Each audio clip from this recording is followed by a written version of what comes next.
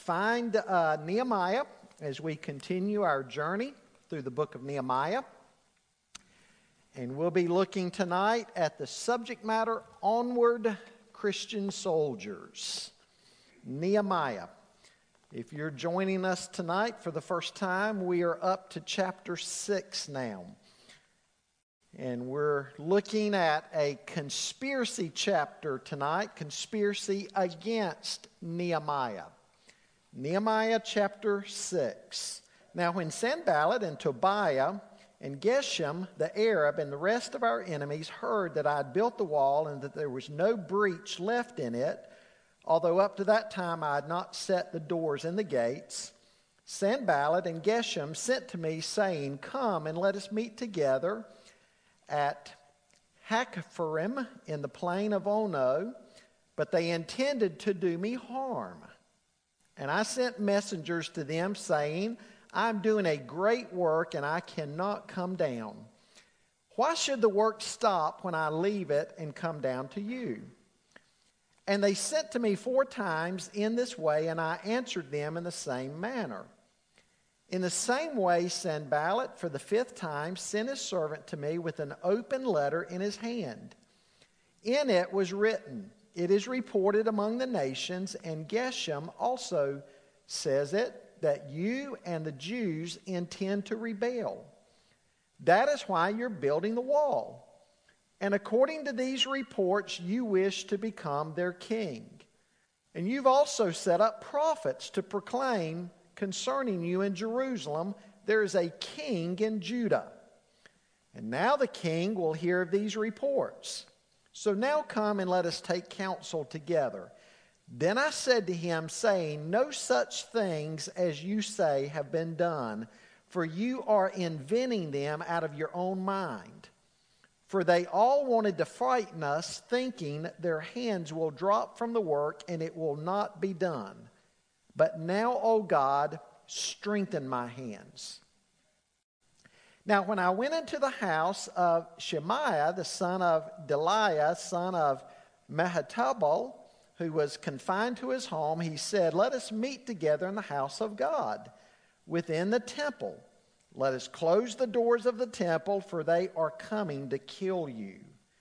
They are coming to kill you by night." But I said, "Should such a man as I run away? And what man such as I could go into the temple and live? I will not go in." And I understood and saw that God had not sent him, but he had pronounced the prophecy against me, because Tobiah and Sanballat had hired him. For this purpose he was hired, that I should be afraid and act in this way and sin, and so they could give me a bad name in order to taunt me. Remember Tobiah and Sanballat, O my God, according to these things that they did, and also the prophetess Noadiah and the rest of the prophets who wanted to make me afraid. Now, folks, as we think about this chapter of spiritual warfare and Nehemiah pressing on, I want you to think with me about the words of the well-known hymn, "Onward, Christian Soldiers." Onward, Christian soldiers, marching as to war, with the cross of Jesus going on before.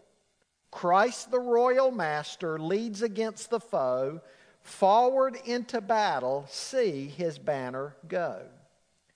At the sign of triumph, Satan's host doth flee. On then, Christian soldiers, on to victory. Hell's foundations quiver at the shout of praise. Brothers, lift your voices, loud your anthems raise. Like a mighty army moves the church of God. Brothers, we are treading where the saints have trod. We are not divided, all one body we, one in hope and doctrine, one in charity. Onward then, ye people, join our happy throng.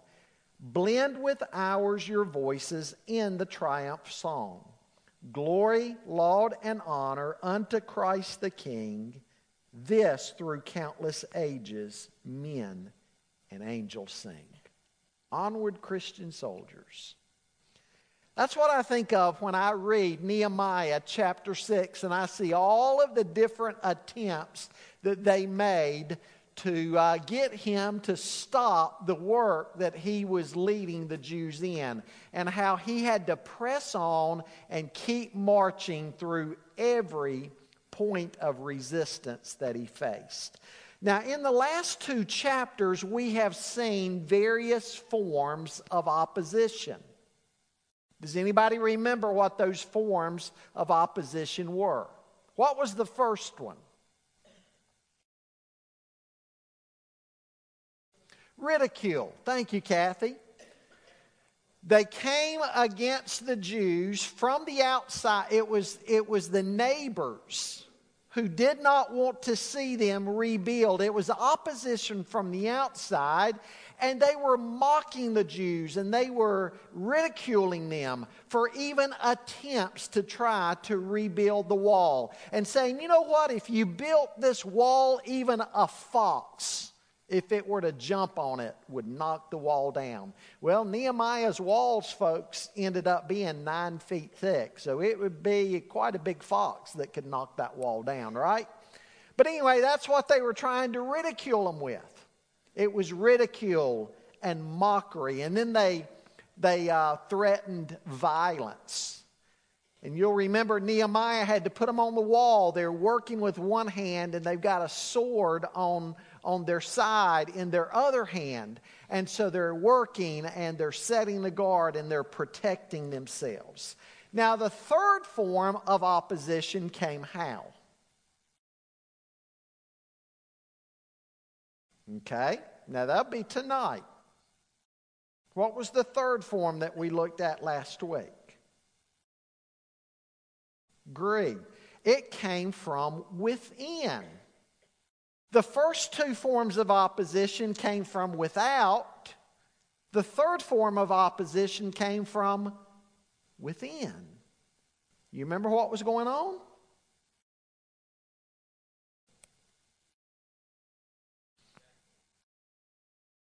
Exactly. Okay, good.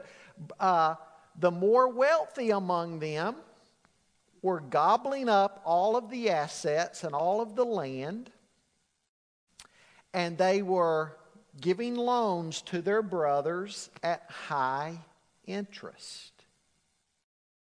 Jews, according to the Mosaic law, could charge a Gentile interest, but they could not charge a fellow Jew interest. And so they were driving poor members of their community into deeper poverty with the high interest that they were putting on them. To the point that the poor were even having to sell their children as slaves and servants. Nehemiah confronted them about that, and to their credit, they agreed to stop it and pay back everything that they owed. And so Nehemiah dealt with that. You know, Nehemiah was more than a leader, wasn't he? He was a statesman. Not just a leader, a statesman. We need more of those today, don't we? Well, once these forms of opposition were dealt with and they got busy again, by the time we come to chapter 6, we see that they have completed the wall with the exception of the gates being hung. And so it's been a very productive time. In fact, we're going to find out later on in chapter 6 tonight that all of this work got done in 52 days. Remarkable progress because of God's favor on them. But before they can celebrate victory, opposition rears its ugly head once again. In chapter 6, we see opposition in the form of intrigue, innuendo, and intimidation. A unique characteristic of this opposition was that it was aimed squarely at Nehemiah. Now, the previous forms of opposition took aim at the Jews, and that didn't work. they tried to dishearten them and discourage them and get the work to stop. Well, when that didn't work, now in chapter 6, they turn on Nehemiah directly. One writer said of Sanballat and Tobiah, their wounded pride will not be appeased until Nehemiah has been humiliated. It's the old strategy, sack the quarterback. That's what they're trying to do in chapter 6. Folks, the average person has no idea what leaders go through. Leaders are often blamed for things they didn't do, and they're criticized for things that they did do. They're misquoted. They're misunderstood oftentimes. If they act decisively, they're accused of being too domineering. If they sit back and try to be more patient, they are accused of inaction and ineffectiveness. Few people understand the trials of leadership. What we see in this chapter is that opposition never rests. And because opposition never rests, we have to constantly be vigilant against our enemy. Now, I trust that from the book of Nehemiah, you can see today that we have an enemy. As I've mentioned previously in this series, oftentimes Satan will come against us directly himself. But it may not be Satan. It may be his demonic army, because he's not omnipresent. He can't be everywhere all at once. And so he has a demonic army. And it might be demonic attack. Could be satanic attack. Could be demonic attack. Also, Satan uses people. We have an enemy, and we need to understand this, that he never rests. Peter says in 1 Peter 5 that he is as a roaring lion going to and fro through the earth, seeking someone to devour. Folks, we've got to be vigilant, don't we? We've got to be on our guard. And so again tonight, we're going to see that our opposition never rests, which calls for constant vigilance. The first thing I want you to see with me tonight is opposition by intrigue. Opposition by intrigue in the first 4 verses. Let's read those verses again. Now when Sanballat and Tobiah and Geshem the Arab and the rest of our enemies heard that I'd built the wall and that there was no breach left in it, although up to this time I had not set the doors in the gates, Sanballat and Geshem sent to me, saying, "Come and let us meet together at Hakpharim in the plain of Ono," but they intended to do me harm. And I sent messengers to them, saying, "I'm doing a great work, and I cannot come down. Why should the work stop while I leave it and come down to you?" And they sent to me 4 times in this way, and I answered them in the same manner. What is it that they try to do? They try to lure Nehemiah away from the work altogether, ultimately to harm him. Now they imply that they simply want to meet and talk. It's interesting where they want to meet. They want to meet in the far northwestern corner of Judah in the plain of Ono. It would have been a pretty good journey. It would have taken Nehemiah an entire day to get there. It was all the way over near Joppa on the coastline, about 7 miles southeast of Joppa. That's where they want him to go. That's where they want to meet with him. It would have been more up in the territory of Sanballat. It would have been a long journey, and it would have been a fruitless journey. Somebody could say, but why not meet with them? What's the harm in meeting with them and just talking? Maybe they realize that they are beaten now, and they want to talk about what their role is going to be to help you out now, so meet with them. Maybe it's an innocent meeting. Folks, that would be foolish and naive thinking, though. And Nehemiah didn't bite. Somehow, maybe the Lord directly revealed it to Nehemiah. We're not told how, but Nehemiah knew that they were trying to get him far away from the work, and he knew that they were trying to do him harm, bodily harm. Nehemiah is dealing with evil men. Folks, you and I need to realize that there are evil men out there. Let's not kid ourselves. Some battles we fight are child's play. But there are people out there who want to do nothing more than bring harm to God's people however they can. You've got to love Nehemiah's fortitude.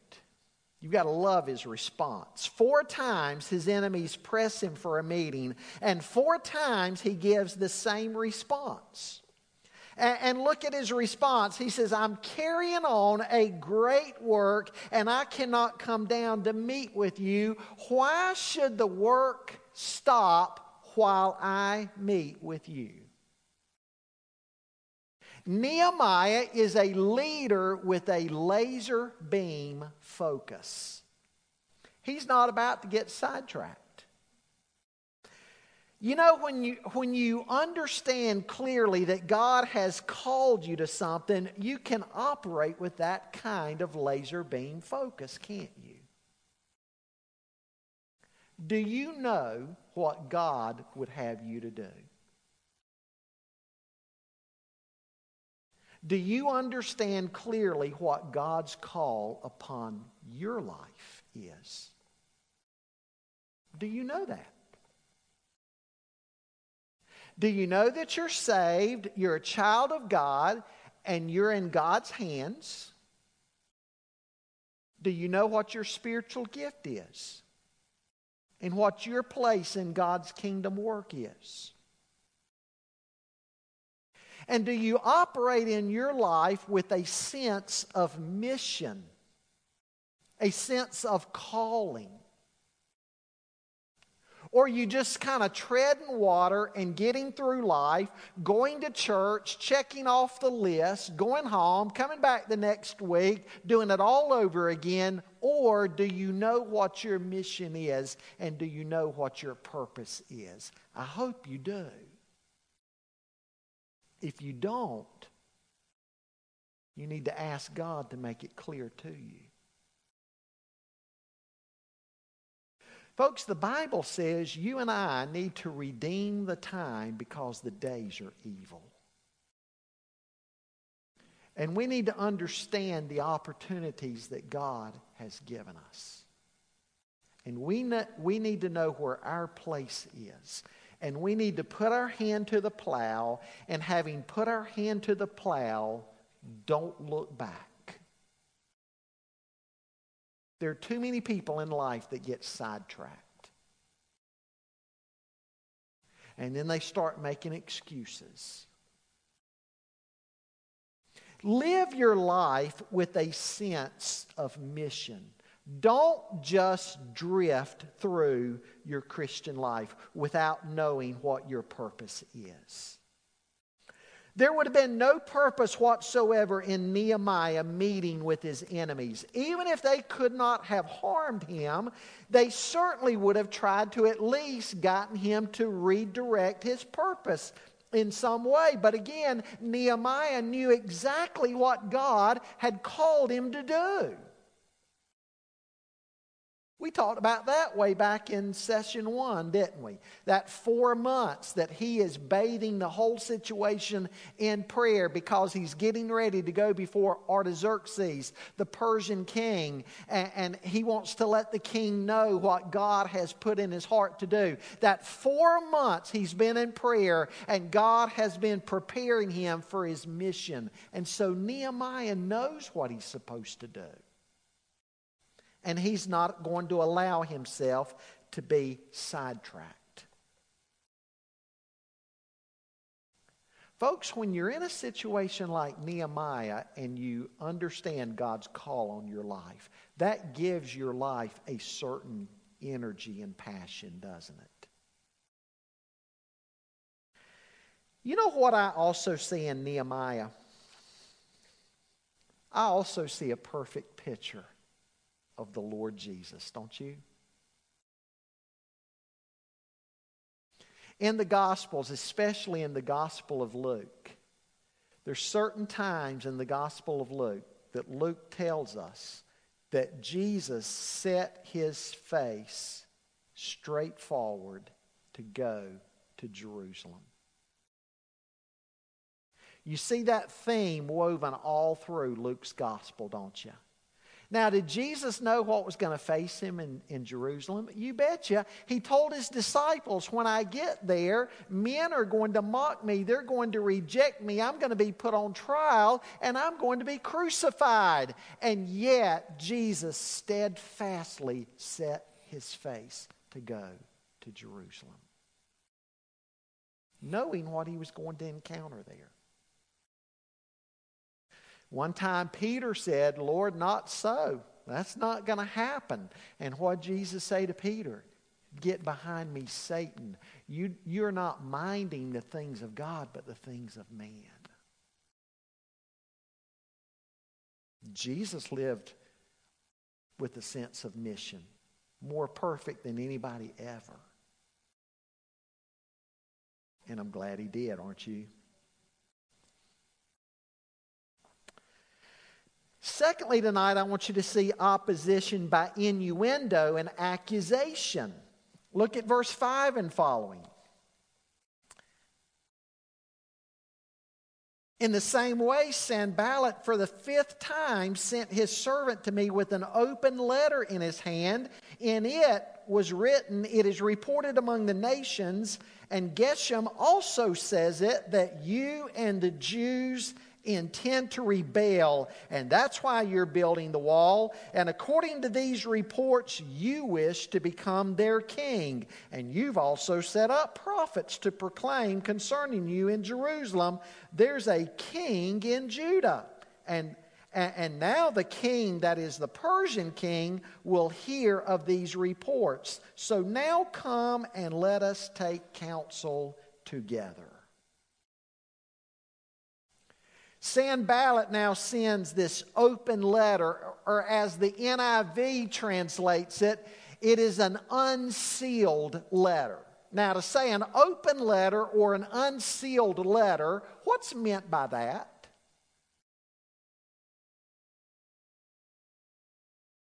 Open to the public. The impression is, as this person is making their way to Nehemiah with this open letter, he's telling everybody about it. He's just been repeating the contents of this letter, which is nothing more than lies and accusations. He's repeating it over and over and over to whoever will listen, to whoever will read it. He's letting them see the contents. It's an open letter.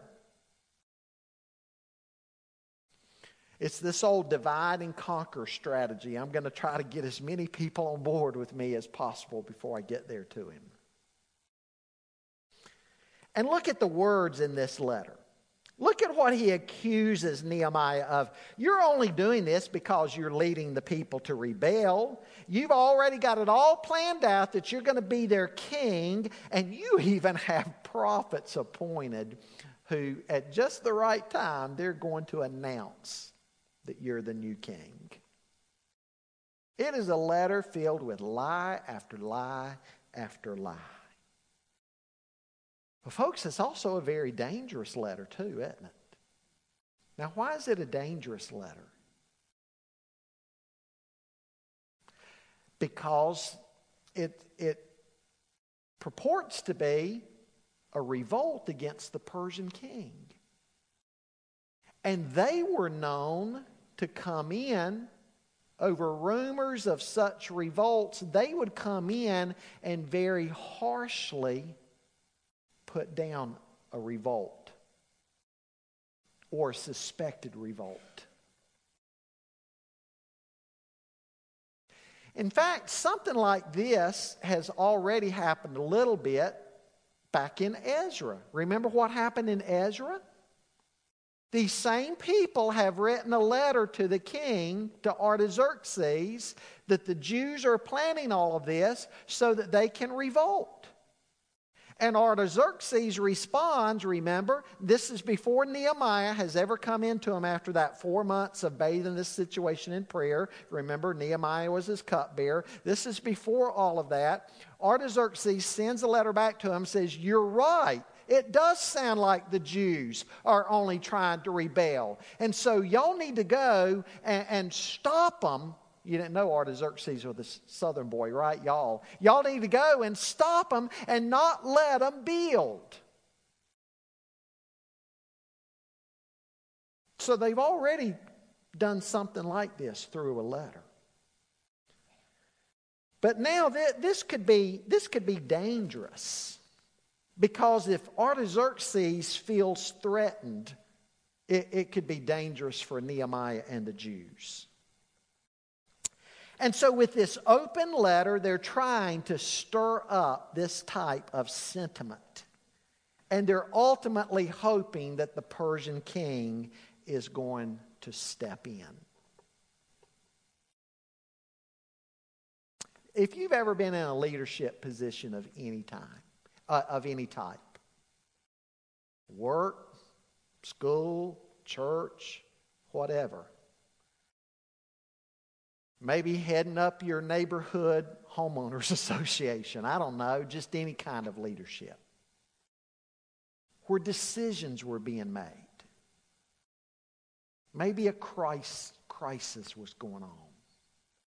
People had strong opinions about different things. And you're the leader. And you get a letter accusing you of ridiculous stuff. Anybody ever been there? Anybody ever got anything like that? Phone call or a letter? Just ridiculous lies and accusations.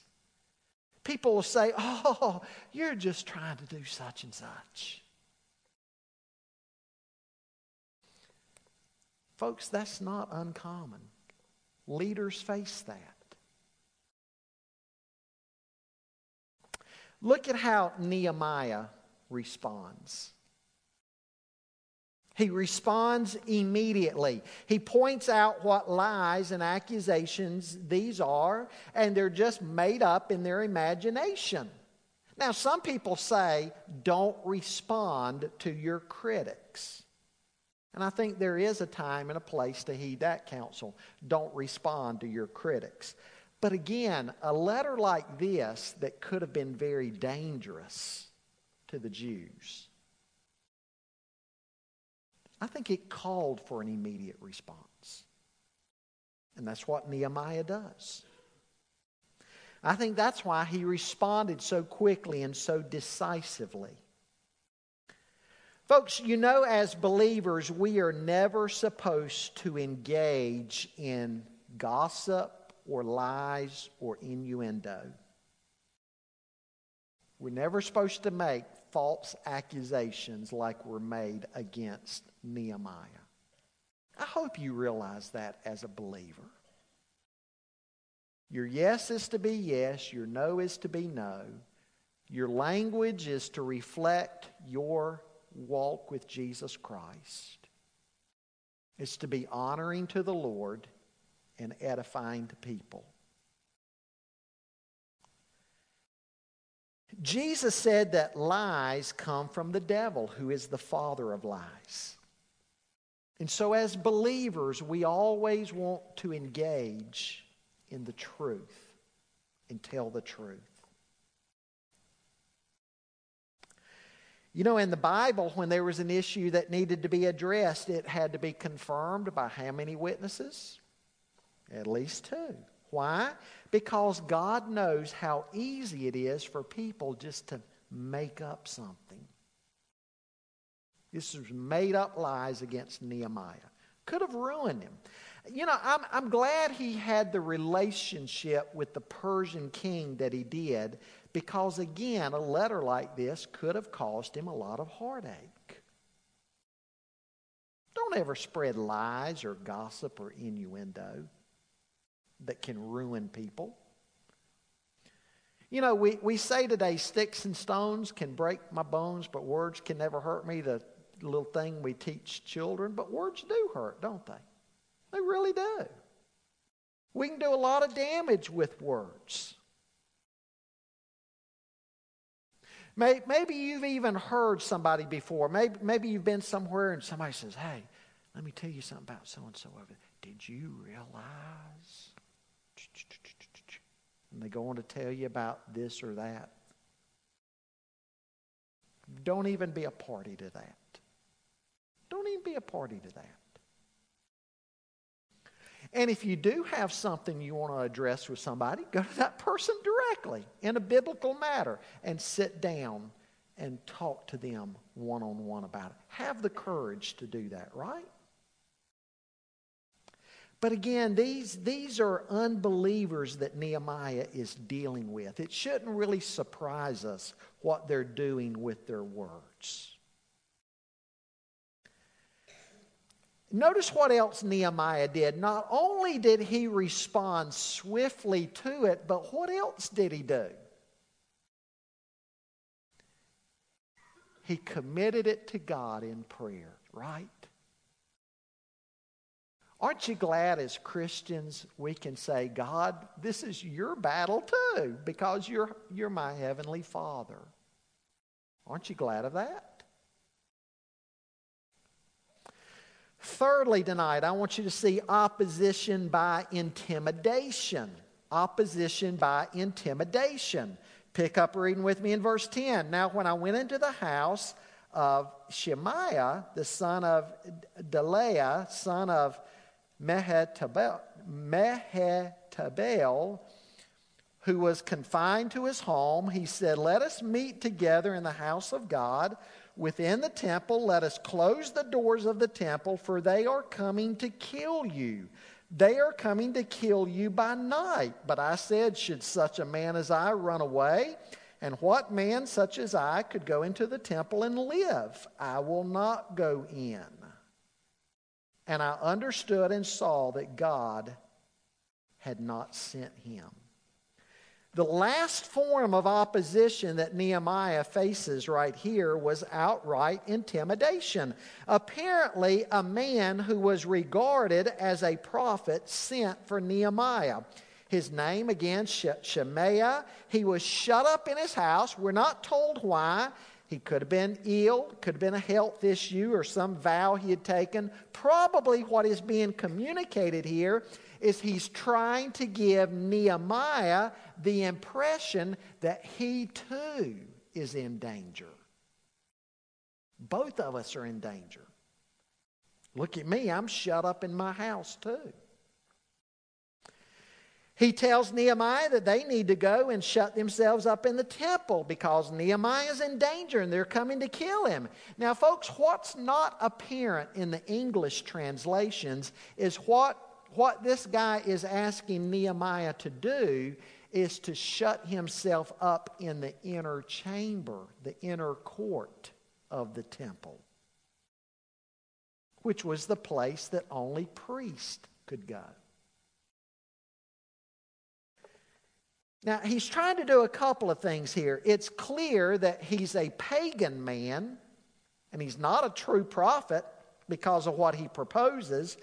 But among the pagans, they had this belief that if you fled to a pagan temple, you were safe inside. Now, the Jews had their cities of refuge. You could flee to a city of refuge. For instance, if you had killed somebody unintentionally, and while the whole thing was worked out, proving that it was unintentional, you could go to a city of refuge and be safe.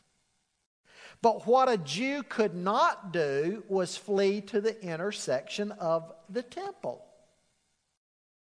And so right off, Nehemiah must surely know that this man is not a prophet of God, because he is proposing something that God has forbidden in His Word. Nehemiah is a layman. He's not a priest. He can't go into the inner courtyard of the chamber. Do you remember a king in the Old Testament who did that? Uzziah. He went into that inner courtyard, started acting like a priest. What did God strike him with? Leprosy. Exactly. Had Nehemiah listened to this guy, Nehemiah would have been subject to the discipline of the Lord and the discipline of the Lord's people. They could have killed him. And so anyway, the point is, Nehemiah knew that this was not of the Lord, because the Lord will not act contrary to His Word. Folks, I hope you know that. God will not act contrary to His Word. Sometimes people will tell you, oh, God's told me to do this or do that. God's told me to leave my wife. You think I'm kidding. I'm serious. People sit before a pastor and tell, oh, God's led my secretary into my life. I'm going to divorce my wife and marry her. This is of God. No, it's not. I've heard that. I'm not talking about rumor. I've been told stuff like that before. God's not going to act contrary to His Word. Nehemiah knows that this guy isn't authentic. He's not a prophet, because he's telling him to do something contrary to the Word of God. And God won't do that.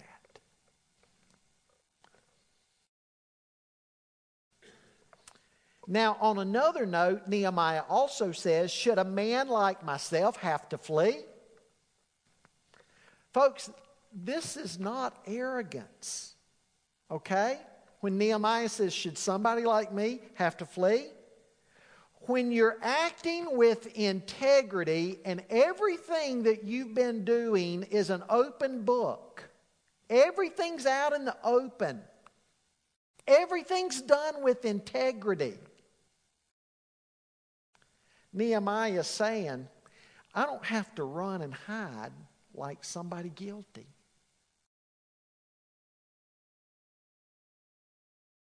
There's a wonderful peace about your life when you know that your life is clean, right? And what you do with integrity, and your life's an open book. You don't have to be ashamed of anything. You don't have to fear. You don't have to hide. That's what's being communicated here. Now, folks, as we go through this chapter, you can really see some lessons on Nehemiah that were keys to his success. James Montgomery Boyce talks about a movie starring Michael J. Fox called The Secret of My Success. Anybody see that movie? It's about New York City business.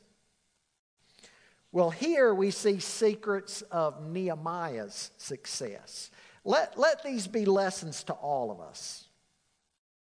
Number one, Boyce says, we see Nehemiah's closeness to God and his life of prayer.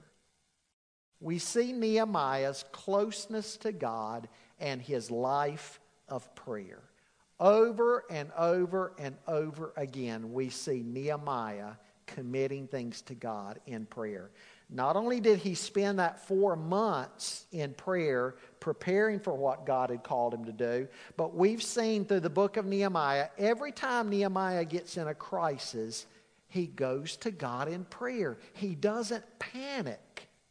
He goes straight to God. He's dependent upon God. He's trusting God at every turn. And that ought to be a lesson to you and me, to bathe everything in prayer. Number 2, we see Nehemiah's sense of calling to a task that God has given him. I mentioned to you earlier that it's important to know what God has called you to do. When you know what God's called you to do, you can get busy about that and not get sidetracked. Thirdly, Boyce says, Nehemiah's self-awareness of his own gifts. Nehemiah was aware that he was in a position given to him by God and allowed by the Persian king, that he was in a unique position to make a difference. He was aware of that. Fourthly, we see Nehemiah's discernment. Nehemiah's discernment. He didn't allow himself to get drawn in with these different traps. Ask God to give you discernment. Wisdom and discernment. That's a gift from God, isn't it? And then lastly, Boyce says, we see Nehemiah's courage. He stood his ground on truth. Truth. You don't have to be afraid when you're standing on truth. Now, let's look at the close of this chapter a minute. In verse 14, we see that Nehemiah commits his enemies to God in prayer. Boy, now that's a dangerous place for the enemies of Nehemiah to be, isn't it? Nehemiah is saying, God, they're in your hands. God, you've called me to this. This is your work. I've done everything as you've directed me. I've done everything with integrity. These enemies, they've not just come against me, they've come against you and your work. God, you deal with them. I wouldn't have wanted to have been Nehemiah's enemies. And then we see that everything's finished in 52 days. Glory to God, folks. All the nations around them, the close of the chapter says, all the nations around us were afraid and fell greatly in their own esteem, for they perceived that this work had been accomplished with the help of our God.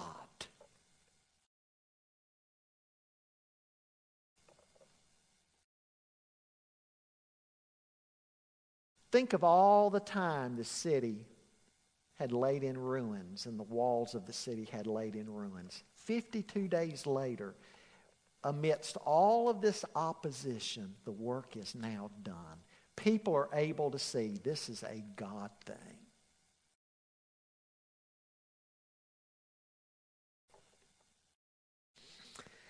And finally, as you read the end of chapter 6, you see that a lot of the internal opposition was due to intermarriage with people that they shouldn't have been intermarrying with. The old saying, blood's thicker than water. You see what's going on here with Tobiah the Ammonite? He's married into some important folks. So has his son, people of the higher classes in Jerusalem, and they've become committed to him. They've started being committed to Tobiah and his son rather than being committed to God and God's people. that explains a lot of the trouble Nehemiah's had, right? And isn't this why the Jews were to be very concerned that they were not to be unequally yoked? Because their hearts would be carried away from God. And so the Jews were only to marry other Jews so that the whole agenda of their life would be focused on God. But look at what some of them have done. They've married into these Ammonites and so forth. And these neighbors around them that they weren't supposed to intermarry with. And so their hearts and their priorities have been taken away from God. And so here's the guy that comes in, is trying to live for the glory of God, and they're opposed to it.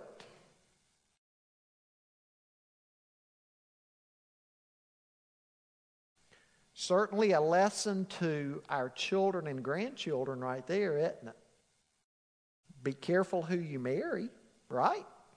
Don't be unequally yoked with people who don't know the Lord.